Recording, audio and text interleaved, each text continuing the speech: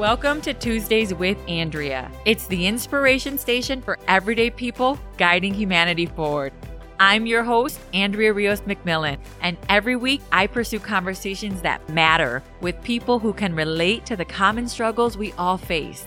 You'll get to know the person behind the profession and find commonality with people of all ages, cultures, and backgrounds. Listen as friends, neighbors, and coworkers offer meaningful, personal explorations of modern life and the values we hold dear, all for the purpose of strengthening and uplifting others. Welcome everyone to Tuesdays with Andrea podcast. I'm excited to introduce our next guest. We're going to be speaking today with Emily Galvin-Almanza. She's founder and co-executive director of Partners for Justice and has been a public defender in California and New York, working to protect people facing charges and people returning home from incarceration. Emily is a graduate of Harvard University and Stanford Law School, and she earned the Deborah Road Prize for her work in the public interest. She was one of the first attorneys bringing post-reform petitions for relief on behalf of individuals sentenced to life under California's 3 Strikes law, and that was with the Stanford 3 Strikes project. And now you're bringing a new model of service to communities across the country. So sounds amazing, Emily. And I found you on Twitter. Where I frequently am found. So thank you. Thank you for joining the show. I'm excited to hear more about the work that you do and understand more why you're passionate about this work and what your goals and objectives are in ways that we can understand as the general public why what you're doing is important. I'm really grateful for the opportunity to talk about it. It's like my passion, and I'm just grateful to share more about our work. So tell me about the Partners for Justice organization. How did that start? You're a founder of it. How did this come about? So I was working as a public defender in the Bronx. As you can probably tell from my bio, I had been getting people out of cages in various ways for many, many years. And I actually moved from California to the Bronx to try and do this thing called holistic defense with Robin Steinberg at the Bronx Defenders. It was a really cool way to practice because as a criminal defense lawyer, I was often dealing with folks who had needs that were not criminal defense needs, right? Like getting evicted, having a child taken away, losing one's benefits because they're in jail for a couple of weeks, losing property because police seized it for civil forfeiture. And as someone, I see the role of a defender as being really, really expansive, right? If I am your lawyer, I want to protect you against everything, any form of the government trying to take something from you. I want to protect you from that. Mm-hmm. But I don't have the expertise to be every kind of lawyer known to man. Right. So working in a space where immigration lawyers and family defenders and criminal defenders and civil attorneys can all collaborate and work together lets us all say yes to people when they ask for help, even if what they're asking for is outside our own area. And I thought, that way of practicing is worth moving across the country for. And that's what you mean by the holistic practice? Yeah. So combining those subsets of the field? Yeah, it's a way of representing people that involves multidisciplinary collaboration, a deep connection to the community so that everybody on the team has a close relationship with the community they serve and understands the community's needs and priorities, and gives everybody we work for this feeling of seamless access to services. Mm-hmm. So I thought, this is a great model, but the Bronx Defenders is like the Cadillac model, right? It's like, it's beautiful. And I'd come from offices in California that are county agencies, and they're never going to be able to afford, that deluxe level of service, or at least it's going to take a long time to get there. Mm-hmm. So I was thinking, we got to be able to find a way to create that seamless access to services and that cool collaborative way of getting better results for everybody we work for, without the cost of putting every type of attorney under one roof. And then I was thinking, the catalyst player here is the non-attorney advocate. It's not any one of us lawyers. It's actually the person who's just a smart, patient, competent, tenacious person who's side by side with the client, dealing with all of these outside professionals, coordinating the whole team, making it all work, and holding the client's hand through it all. And I thought that would be a really great job for anybody right out of college. So I'm actually I'm really good at helping humans. I don't know anything about starting organizations. So luckily my really good friend from back in first grade was at that time a management consultant at the Boston Consulting Group. She was specializing in nonprofit management. So I went to her and I was like, how does a person, what do I do? What is this like creating a thing? And she was like, I'm in. So we co-founded it. Her name is Rebecca Solo, and we founded Partners for Justice together in 2017. What did she say when you first told her? Obviously, with her background experience, she's probably more prepared. Okay, here are the steps, and here's what we should do. But as a friend, was she like, "Are you sure you want to do this? Was it a high risk for you?" No, that's not her. No, I'm the nervous Nelly. I'm the nervous Nelly who's like, "Oh God, can I start?" Like I'd always been like a really good employee. Like I'm really good at doing what I'm told. Yeah. Yeah. This idea of like I could be starting a whole new thing was terrifying to me. But Rebecca, I tricked her. I asked her and her husband out to brunch. Me and my husband went out a little double date. Were mimosas involved? They were involved. They were definitely involved. But the cool thing about her is she heard me out. She was specializing in global health at the time. And most people, I sort of wrongly assume that everybody knows how toxic our criminal system is. But actually, most people don't know the depth of the toxicity and how, like, in every possible way, it harms people and is very counterproductive when you think about public safety. And so as I kind of broke down for her all the things that were not working and all the ways in which creating this catalyst player, creating a job for young people where their participation could single-handedly create a form of interdisciplinary collaboration that would get better results for ordinary people. She was very into it. She didn't hesitate for a minute. She was like, we can do this. I'm in. I think her words were, I'm in. I'm all in, because it sounds like it makes so much sense. Why haven't we been doing this before? Yeah, that's the thing that's kind of surprised me. I fully expected when we did our sort of like research on what's out there, I totally expected this to exist somewhere because it's such a good fit. Like when you're fresh out of college, you want a job that's going to give you great responsibility, great experience, great training, and a way to make a real difference, a very concrete difference in the lives of like actual humans who you will meet on a daily basis. Real people. Exactly. And if you're a person who's dealing with the criminal system, most of what you want is having someone listen to you, actually follow your priorities, your directions, work for you, and get you access to every form of help that you actually need. So the need is there. Public defenders are really excited to be able to expand their services and do more. Community members are excited to have someone whose whole job is to listen and fight for them in a way that maybe sometimes is a little bit more expansive than a public defender's bandwidth. So it's been kind of a rip-roaring success. And how has it been so far, the last two and a half years since you guys have been up and running? It's been amazing. It's been, the first year was mostly trying to build support for it, which, when you go out there trying to pitch a new program to donors, to foundations, they're sort of looking for analogous things they've seen before. And when you're going out there being like, well, I have this totally new idea that nobody's done before, but I swear it will work. I totally know it will work. Right. You get a lot of people say like, hey, I'd like to see a proof of concept before I give you a ton of money. So I was pregnant with my daughter. I was hiding the baby bump and like asking people to give me lots of money. And I can't believe it worked. But then we launched in 2018 with our first class of 10 advocates. We started in California and Delaware, 2 sites to prove that this can work anywhere. And within 6 months, the program was such a success that both chief defenders we were working with said they wanted to make it a permanent part of their office.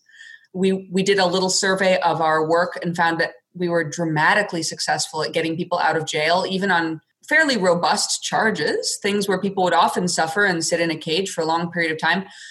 We were very good at communicating the information about that person's background and character and their future plans in a way that helped judges and prosecutors see our clients as human and give them opportunities. Because so many times they're not seen as human.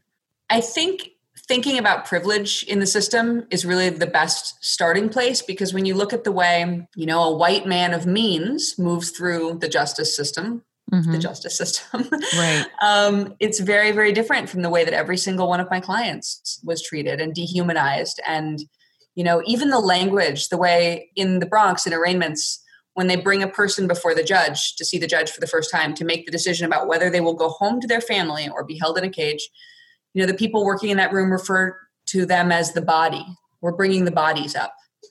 I mean, the defendant, the offender, the inmate, You did this Twitter post that talked about the subtle way the system dehumanizes inmates. And that goes not just from a judicial system and the way that they're able to more easily prosecute the individual, but then also the people who have to retain that construct. And, that goes for the jail guards and the secretaries and everyone who works within that system. It kind of goes to support them being able to sleep better. And the only way to do that is to give you a number and not call you by your name and put you in orange. And I loved the way that you pointed out in that article. Would you be able to share a little bit of those tactics and ways that you've seen as a public defender when you talked about the toxic justice system and how it's really not a justice system? Mm-mm. The ways that you've seen that will help shed light on other people on why you have that viewpoint. So it's like built into every fiber of the system that we've made. It's dehumanizing at every level because the things we do to people don't make sense. Mm-hmm. They're not good for public safety. So let's think for a minute. Let's just cordon this off and think about violence. Okay. Causes violence. When people are isolated, when they are traumatized, when they have a substance use disorder or are struggling with some kind of behavioral health condition.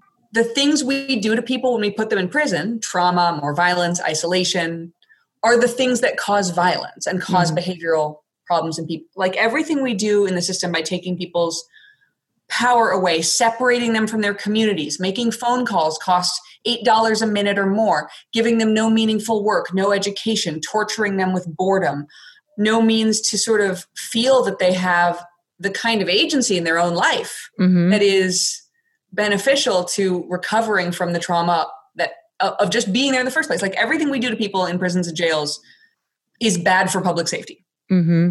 And that's really, really dumb because over 95% of people who we put in cages are coming home. Everybody's like they're very few out. People. Yeah, they're going to get out. Yeah. And so if we actually wanted to make communities safer, we would, first of all, be massively transitioning away from policing and embracing like non-police emergency first responders, because the vast majority of what police do is like responding to behavioral health crises and like trespassing and like low level stuff. We would not put people in cages because that doesn't make anybody better. I think a lot about how what we do to people, we do because of an emotional desire for some kind of vengeance or retribution or out of a fear reaction. But it's not like none of it is rational. And that trickles down to the way you see system actors work. So if you're a public defender, you go into a room, you're at arraignments, you meet a young mother. She had a baby 2 weeks ago.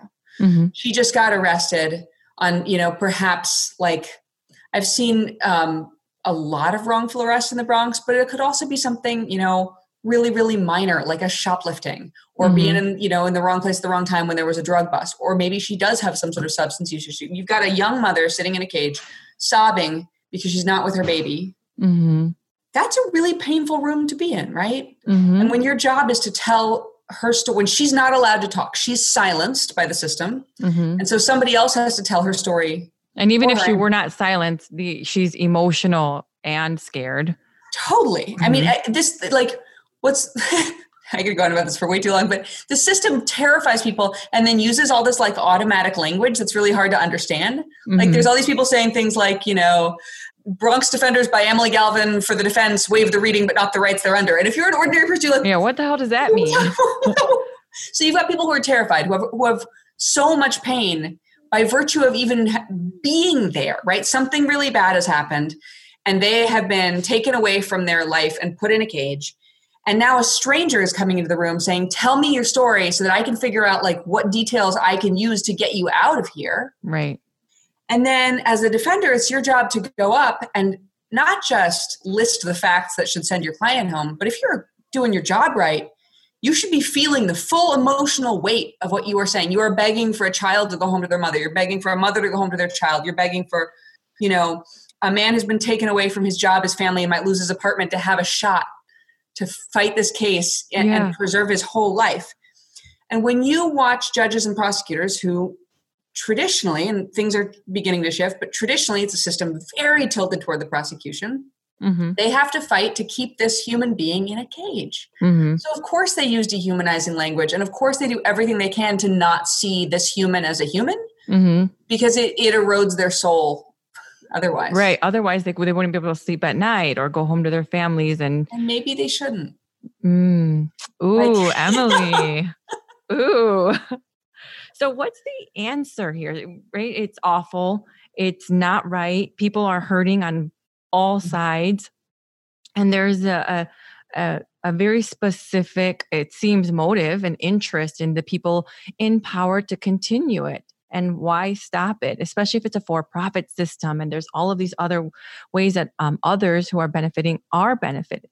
So what's the long-term solution? It's really hard because if we were going to do something that truly embraces like transformation and public safety, right? If we were going to say, absolutely, there are people who cause harm in their community, like that, we're not pretending that transgression does not exist and violence doesn't exist. Like there are totally people out there who have caused harm. Yeah.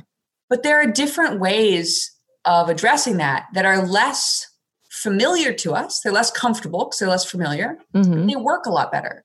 So like, for example, alternative first responders are in many cases safer than police officers who have guns and are militarized and prone to harm, especially Black and brown men. I mean, a Black man in this country has a greater chance of being killed by police than of catching a fly ball at a baseball game. Yeah. Yeah. If we wanted to do a better job of helping people recover from violence on both sides, I mean, survivors and perpetrators, restorative justice models where people have a real confrontation and really make amends and engage and do the work of healing the community instead of just going away to a penalty box and coming back. Right. That works a lot better. Are there successful models of that working on a large scale that are funded by the state? There's not nearly enough funding. I mean, basically, so much money is going towards policing and corrections. And as you say, even if it's not for profit, there are whole towns whose livelihoods depend on there being a prison in that town. And that's really hard because you don't want to kick whole towns out of work. Right. But if you were to replace things with, restorative models led by the communities we're working in. So let me give you a good example. Violence interruption. Super cool.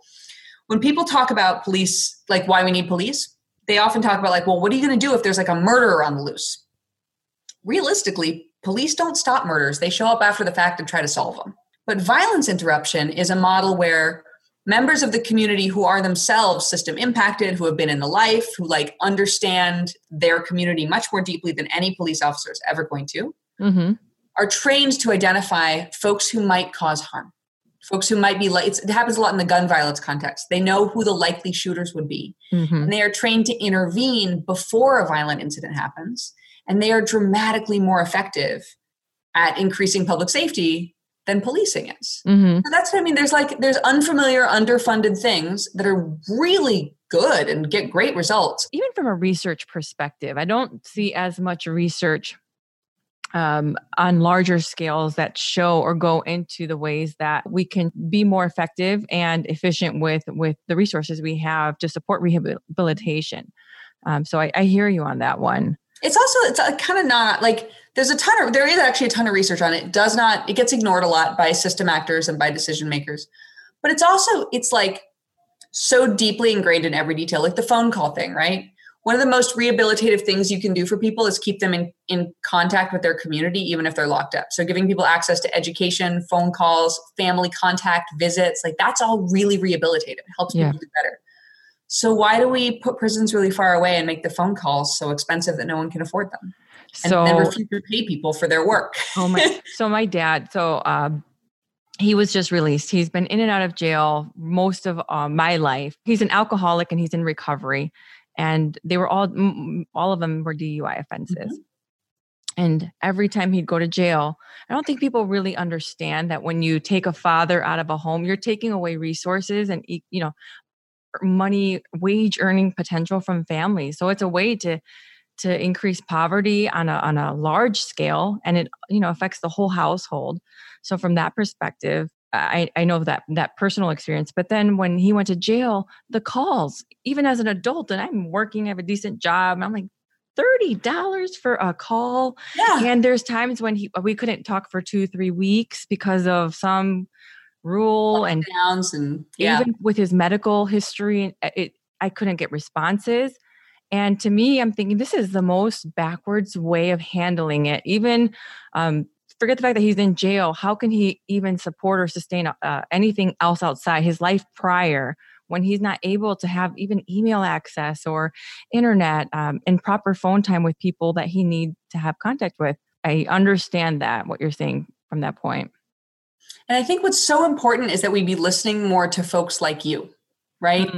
So often, like journalists and TV shows and our sort of national conversation is so focused on law enforcement voices and so focused on system voices that they're not hearing the family saying, it makes no sense to take my dad away. The family saying, it makes no sense to separate us like this. Also, like, or let the man have free phone calls to his daughters, at least. It's good for you. It's good for him. I mean, also just thinking about the employability question, the fact that we let criminal records not, prevent people from getting jobs, prevent them from moving forward, prevent them from living in certain forms of housing, prevent them from accessing resources. I mean, it's not just harmful to the family in the moment, it's deeply harmful in the moment, but for the whole future of that family, their economic mobility has been tied down by this system that makes no sense. So we need to do more listening to you and less like listening to, I don't know,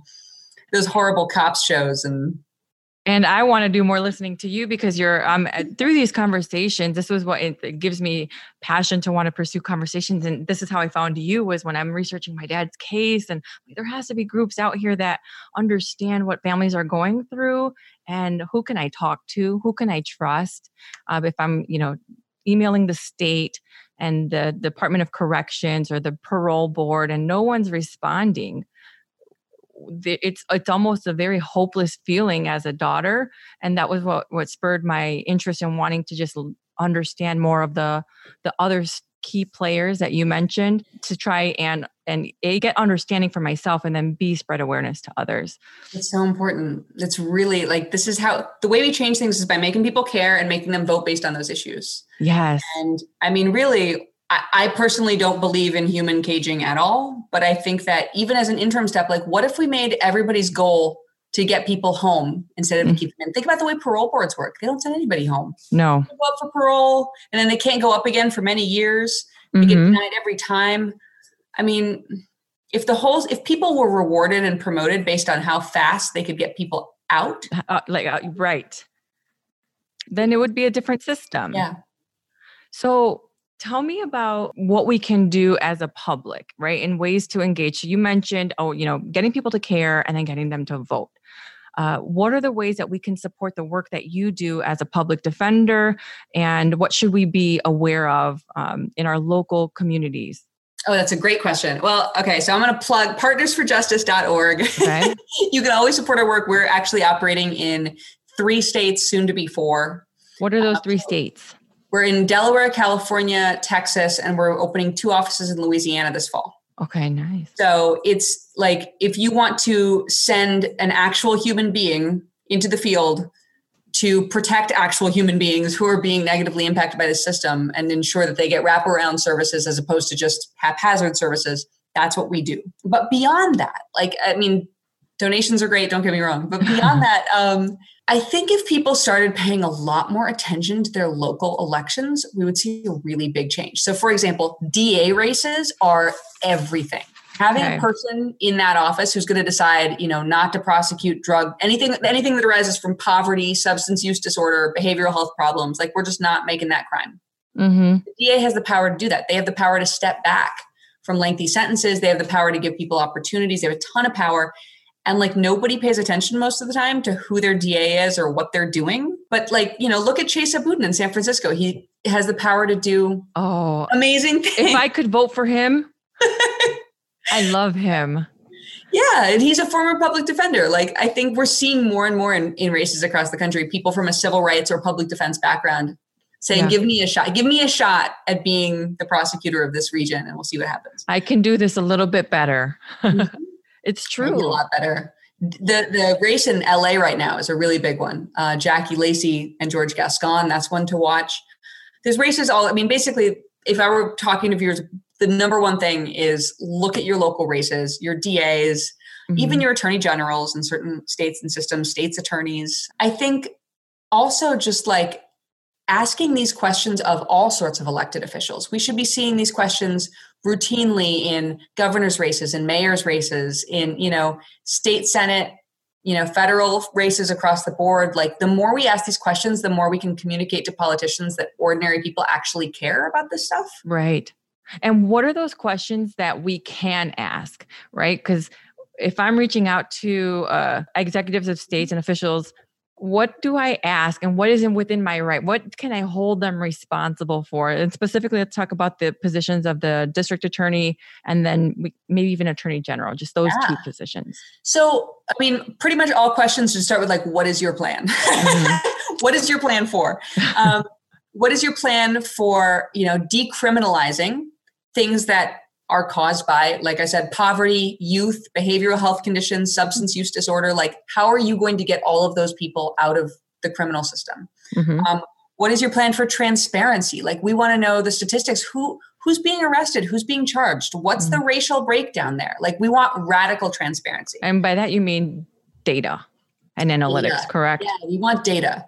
And we also want to know more about, what policies they're going to have internally in their office to say, like I said, promote people for coming up with restorative or transformative solutions instead of jail. Force people to pick the lowest possible sentence of a sentencing range and not do the charge stacking thing that gives prosecutors so much power to force people, even innocent people, into pleading guilty by using, these very lengthy sentences they can hang over people's heads. DAs can choose not to do that. Yeah.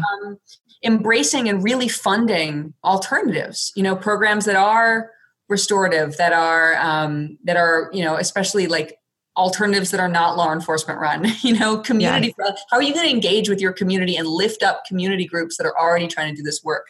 So that's a question I want to ask you really quick. When you're talking about engaging community and you have to do that with Partners for Justice, right? What is your tact? How do you do this as a nonprofit? And then what's the feedback from the community?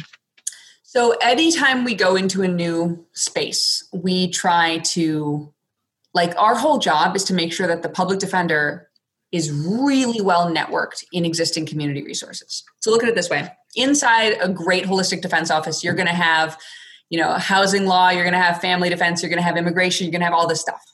But when you go to a sort of traditional public defender, they got criminal defense in-house, maybe immigration. So part of our job is to find the providers who are already doing substance use work, emergency shelter, benefits, civil rights, employment law, and get them excited to work with us and to set up referral networks that for the client feel really seamless. They don't feel like they're working with 6 agencies. They feel like they've got one advocate who's standing by their side. So that means that when we go to a new place, we've got to meet everybody. We've got to have sit downs where we explain who we are, what we do. Oftentimes, it's really important to remind people that when we hand off a case, say to an outside agency of some kind, we're not just dropping a client in your lap and like piecing out. Bye. Totally. We're offering our help. We're saying, if you want to take this case, we'll collaborate. We will get you the documents you need. We'll help the client, go to the meetings they got to go to. We will do all of this effort to ensure that it's easy for you to partner with us and participate. And by that way, we get the public defender more integrated into what the sort of ecosystem of poverty is already doing in that region. And I imagine this is very beneficial for the public defenders as well, right? This helps them get a larger view. And so only would strengthen their skill set and ability to do their job better. Exactly. So it gives them the ability to say yes to all sorts of stuff that they would not otherwise have expertise to do in-house. They can say when their client is like, hey, I think my boss is stealing my wages. Like I'm not getting my tips. They can be like, you know what? I know someone I can call for that. Right. That's a big deal. But also when everybody is in communication and collaborating, everybody's a lot more aware of the patterns they're seeing. Like what is plaguing this community? Is this community where we had one community where we're seeing a pattern of like dog bite, like police dog bites, police dogs biting people. Like you don't find that out unless you've got the people who, are dealing with that civil rights issue, talking to the people who may be experiencing arrest. Like you get a more community rooted environment in the public defender's office because they are hearing more of what's actually happening to the community. That makes sense. And I could see where you're able to connect dots that you normally might otherwise be overlooked when you're looking at data from different groups all the time and that are also so siloed or separated. Yeah. So what are the biggest obstacles that you run into? What are the biggest things that prevent you guys from being able to do your work effectively, but also stopping movement and forward action in the immediate? So Partners for Justice is a little bit lucky because the work we do is so obviously helpful. Like nobody's going to fight with me. Nobody's going to say you're doing a shitty job. Yeah, but also like nobody's going to be like, it is not useful to get people access to mental health support. Like right. Nobody's going to say that. But do you get pushback because you do support, inmates, and do you get pushback from that? No. In fact, even judges and prosecutors have like really, really loved our program because we provide so much information about the actual person that we're working with. By which I mean, we amplify that person's story and their voice, and we humanize them. And once you're able to humanize them, then the public's like, oh, it's a human. If I were in the same position, I'd be doing the same thing. Exactly. And they know that if a person has an advocate on their side, they're more likely to complete whatever program they sign up for, or more likely to do whatever they say they're going to do if they engage in some kind of deal. But I would also say, we don't get the same kind of pushback that other groups do who are working on sort of more hot button issues. But one really big challenge, I would say, is under-resourcing in the communities we serve. In some regions, it can be really hard to find a certain type of provider. Like if there is no immigration provider in a region, we're going 2 cities over to try to get our clients access to resources they desperately need. That could be a really big problem. Do you get trust as a problem from the community, like the people? We work really hard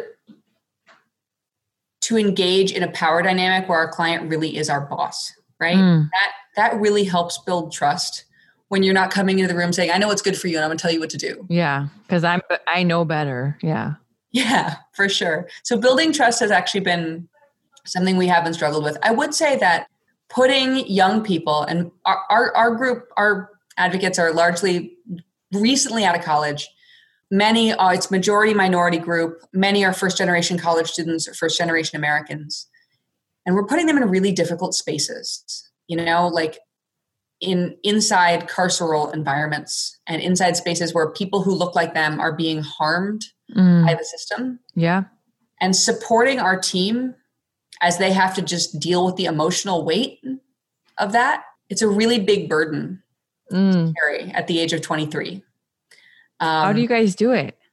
We're still figuring it out. I mean, we are right now. We're working with our team to have them lead us on what they want to have in terms of support, and we're trying to put all of that in place.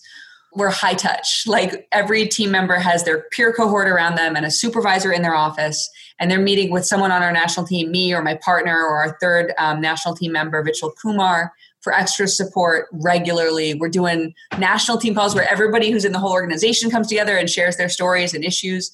We're troubleshooting as we go. But like, if I had a perfect world, like I would have like a therapist on call anytime an advocate like just needs to talk to somebody. Right.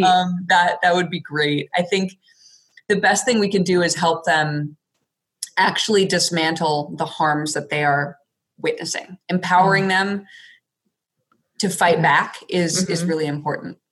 What is the craziest thing that you've seen in your work as a public defender? And give me an example of what you mean when you talk about the weight that public defenders carry. Oh man. To be fair, like I just want to like acknowledge I had a lot easier of a time of it than my colleagues of color, right? Like I could waltz into the courthouse in a suit and be waved right in. And I watched my Black colleagues in suits have their ID checked every single time in a courthouse they'd been going to every day for 5 years.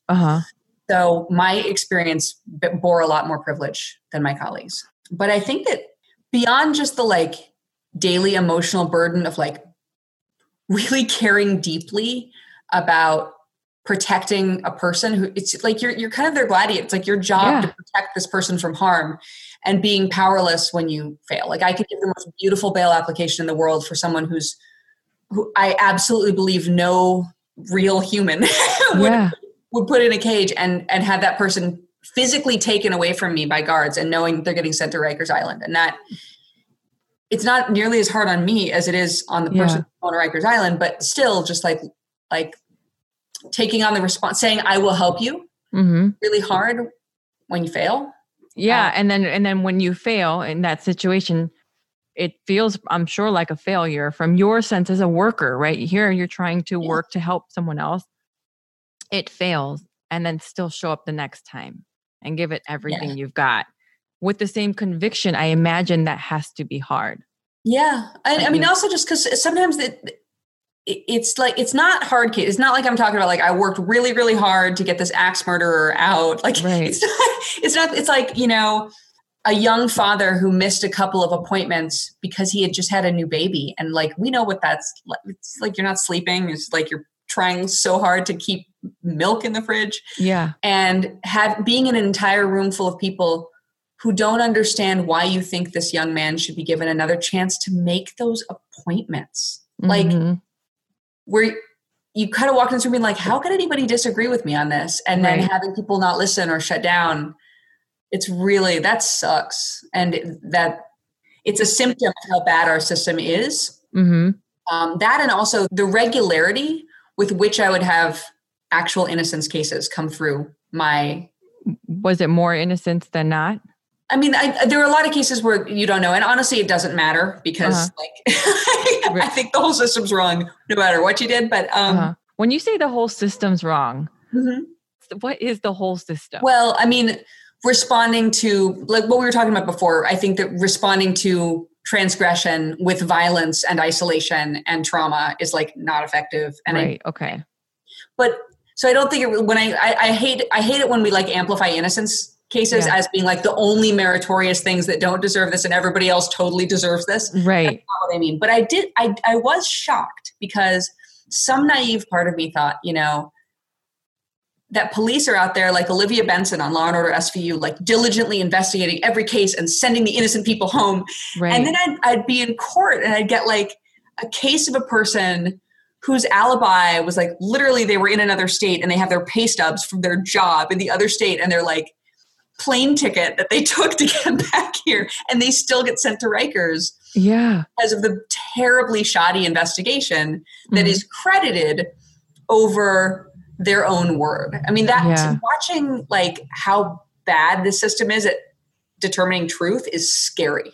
It's really bad. Anybody, if you're listening to this and you're out there, you are totally at risk of getting wrongfully arrested. So really it's the DA and the attorney generals and making sure we're getting those right people in to present the right leadership and tone. Sheriffs too. Sheriffs. Yeah. Like chiefs of police are usually not elected, but sheriffs usually are. And so people have the power to control who their sheriff is. I mean, look at what Joe Arpaio did in Arizona. That's the power of a sheriff. Is that a good first step is to target those three positions? Like, hey, let's just make sure that we have good leadership in these three positions. From a district attorney perspective, do you have any district attorneys that you really admire?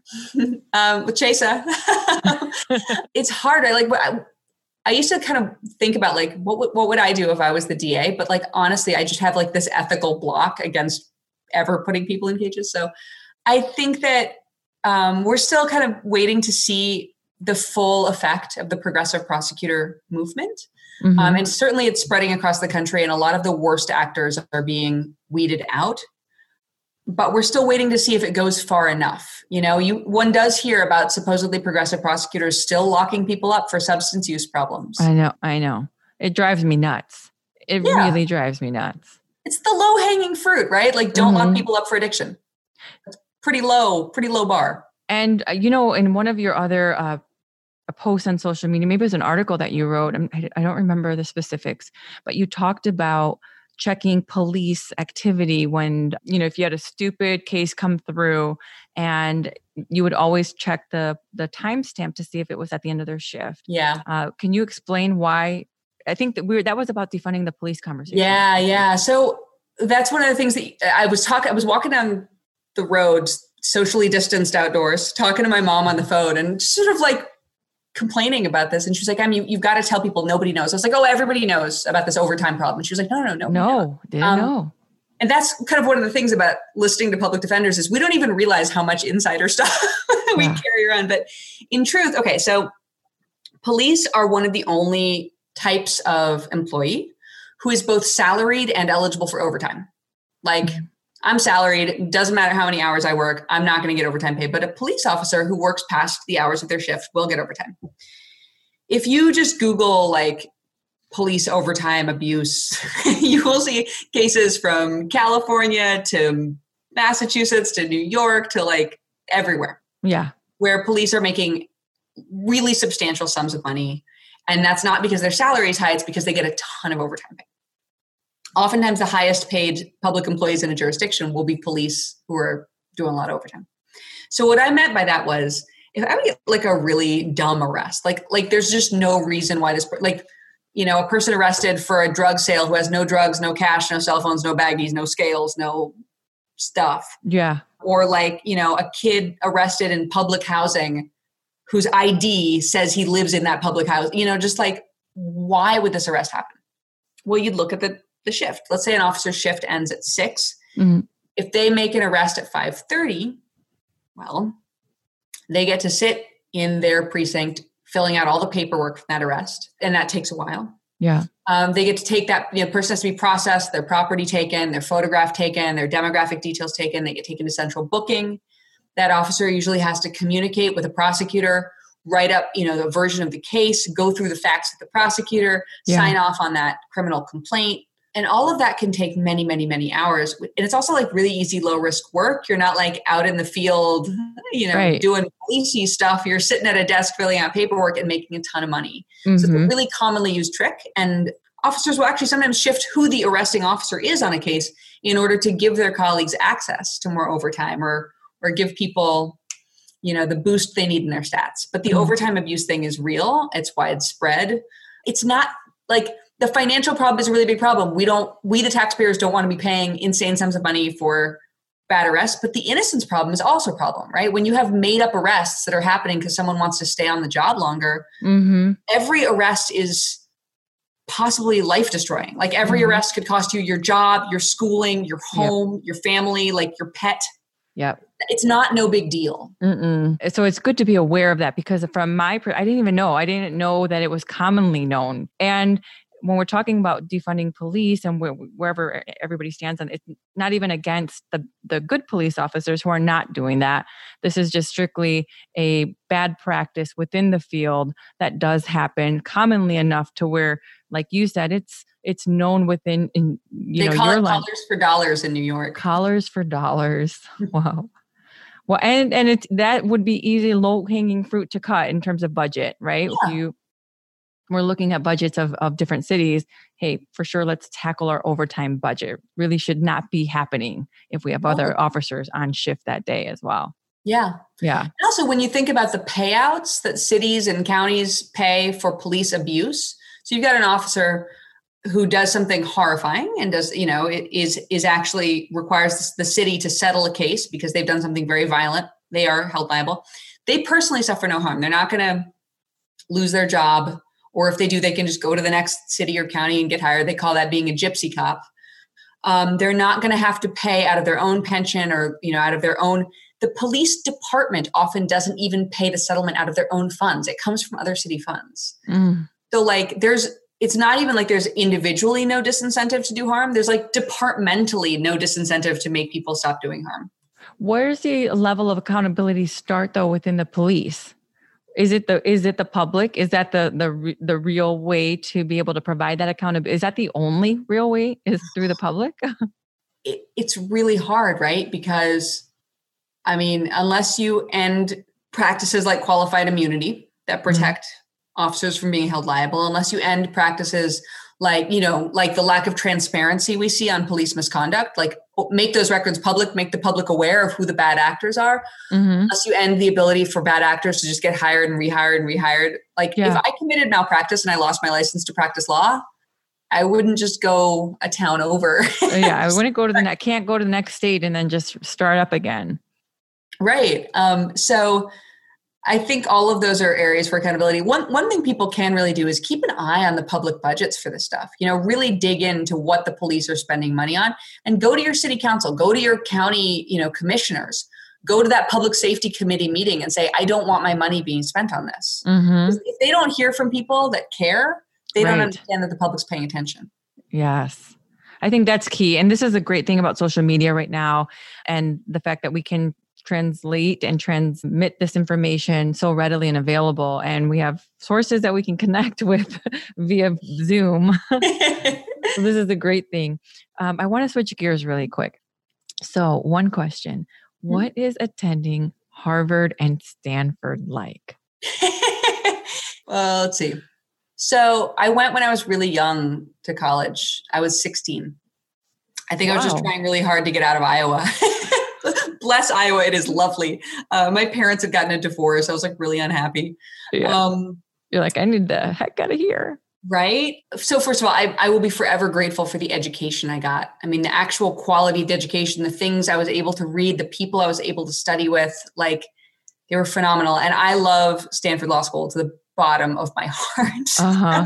That was a truly great experience. Like in a world where many law schools were at the time like very aggressive in their sort of like stand and deliver style. Like my husband refers to Stanford as my kumbaya law school experience because all of my classmates were like so supportive of each other. It was a small school. I still have relationships with the professors I studied with. Like that was truly the dream school. At the time I was an undergrad, I was such a kid. So I'm not sure I'm a good person to ask. I think that I'm really interested in the work that Harvard has done recently to make sure they're admitting a dramatically more diverse cohort and make the school more accessible to low-income students. Mm-hmm. I think there's a lot schools can be doing to support low-income students better. I distinctly remember, like the dorms closing at winter break and friends of mine who had nowhere to go home to. Yes. Panicking because stay there. At the time I was there was a lot of very strange class dynamics of like, the work study program involving cleaning the dorms of the others. It's just like Harvard had a lot of work to do. And I think they're doing that work in terms of becoming a better place for marginalized people. And the reason I bring this up, and now they're never going to want me to come back and talk there because I'm... Oh, they will. Hey, Solange was there, but for the arts program, but... The reason I bring it up is because to me, the single most important thing we can do, like as a society to make better choices is to bring more voices into the conversation and to be listening to the people who are impacted by the systems we're talking about, not to me. Like Harvard should let in fewer of me and more folks who grew up, in hyper-policed neighborhoods, accused of gang membership, with their dad in jail. Like those are the voices we need to promote. So so this was the second question I wanted to ask you, because when I went to do research on you, you have a Wikipedia. I do? No, I'm sorry. You don't have, but your uncle does, your mom does, your dad does, your grandma and your grandpa. I'm like, holy cow. Yeah. My family's all artists. I'm the black sheep. My parents are both poets and my grandmother was a sculptor. My grandfather was a journalist. So they all had and have like these amazing, creative, very public careers. And I'm like off quietly in a corner doing trying to get people out of jail. Still being an artist and creative in your own line of work. It's amazing. It's all about storytelling. It really is. Truly. Your parents have this long legacy there. And when I'm reading and your grandparents, big people in the world take up a lot of space. Is that hard as a child, or did it help you to come up and rise? And then, and then with that, are you so compassionate and empathetic towards others who've had very different upbringings? Where does that compassion and that passion for your work come from? So first of all, I mean, growing up in a family of artists is a weird kind of privilege, right? Because it's people who are big people with big ideas, sometimes succeeding, sometimes failing miserably. Like life can be very inconstant in terms of like, we're doing really well. Oh my God, nobody sold us. Like it's, but it also resulted in a world where my mom is the sort of person who makes you believe anything is possible. I've never seen her set her mind to something and not make it a reality, which is part of the poet, like creation of reality. Creator. Yeah. Exactly. So you have to have the vision and be able to execute it. Right. And to grow up with a mom, even as a tiny child, to think like my mom can make anything happen. Yeah. Because she'll invent it or she'll make it up. I mean, crazy birthday parties where we'd all go to Goodwill and get prom dresses and wear witches hats and then go dance on a riverboat casino. Like, I love that. And my dad, made sure that I spent a lot of time on a working ranch in Wyoming, well, right on the Wyoming-Colorado border. So I had a life that involved, visiting my grandmother in Italy and being part of that world, and being, in public school in Iowa, and then going out and I used to be able to rope a cow. I'm pretty sure I still could. I roped a DA once. I read that you do urban roping now. Right. Hard. You found your roping. But that meant that I was around all kinds of folks. Yeah. I myself got into a lot of trouble. My parents broke up. I was super unhappy. I got into a lot of trouble as a kid. I made some really bad choices. So, I'm not in any position. I guess having varied and sometimes problematic life experience makes you really able to connect with folks who are going through varied and sometimes. I love that though. Yeah. It means you had courage to act act and be is probably the better word, which allows you to understand people who also act and be in this world in ways that might be different from what society wants us to be at all of those different stages. I love this. I've always liked helping, even as I think that my attitude towards this work is very much about being someone's helper. Mm-hmm. A public servant. Yeah. And not even public servant, but helper. I love that word. It's a great thing to have people like you in the world who are truly working their butt off to help other people with passion and conviction.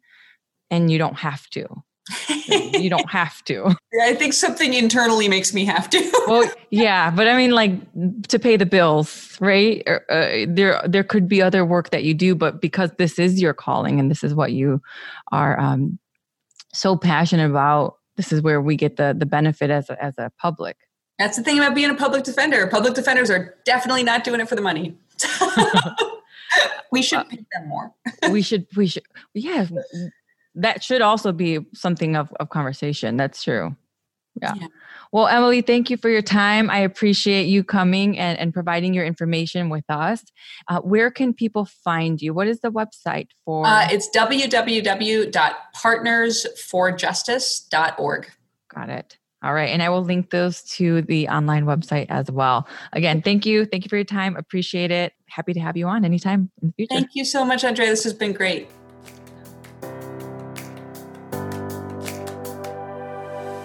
Thank you for listening to Tuesdays with Andrea. There are hundreds of thousands of podcasts out there, and I appreciate you making the time to listen to mine. If you like this show and want to know more, check out TuesdaysWithAndrea.com, or please leave a review on iTunes or drop a line in the YouTube comments section. Until next time, please stay kind in your mind, nice on the web, and stay hella hopeful in your heart.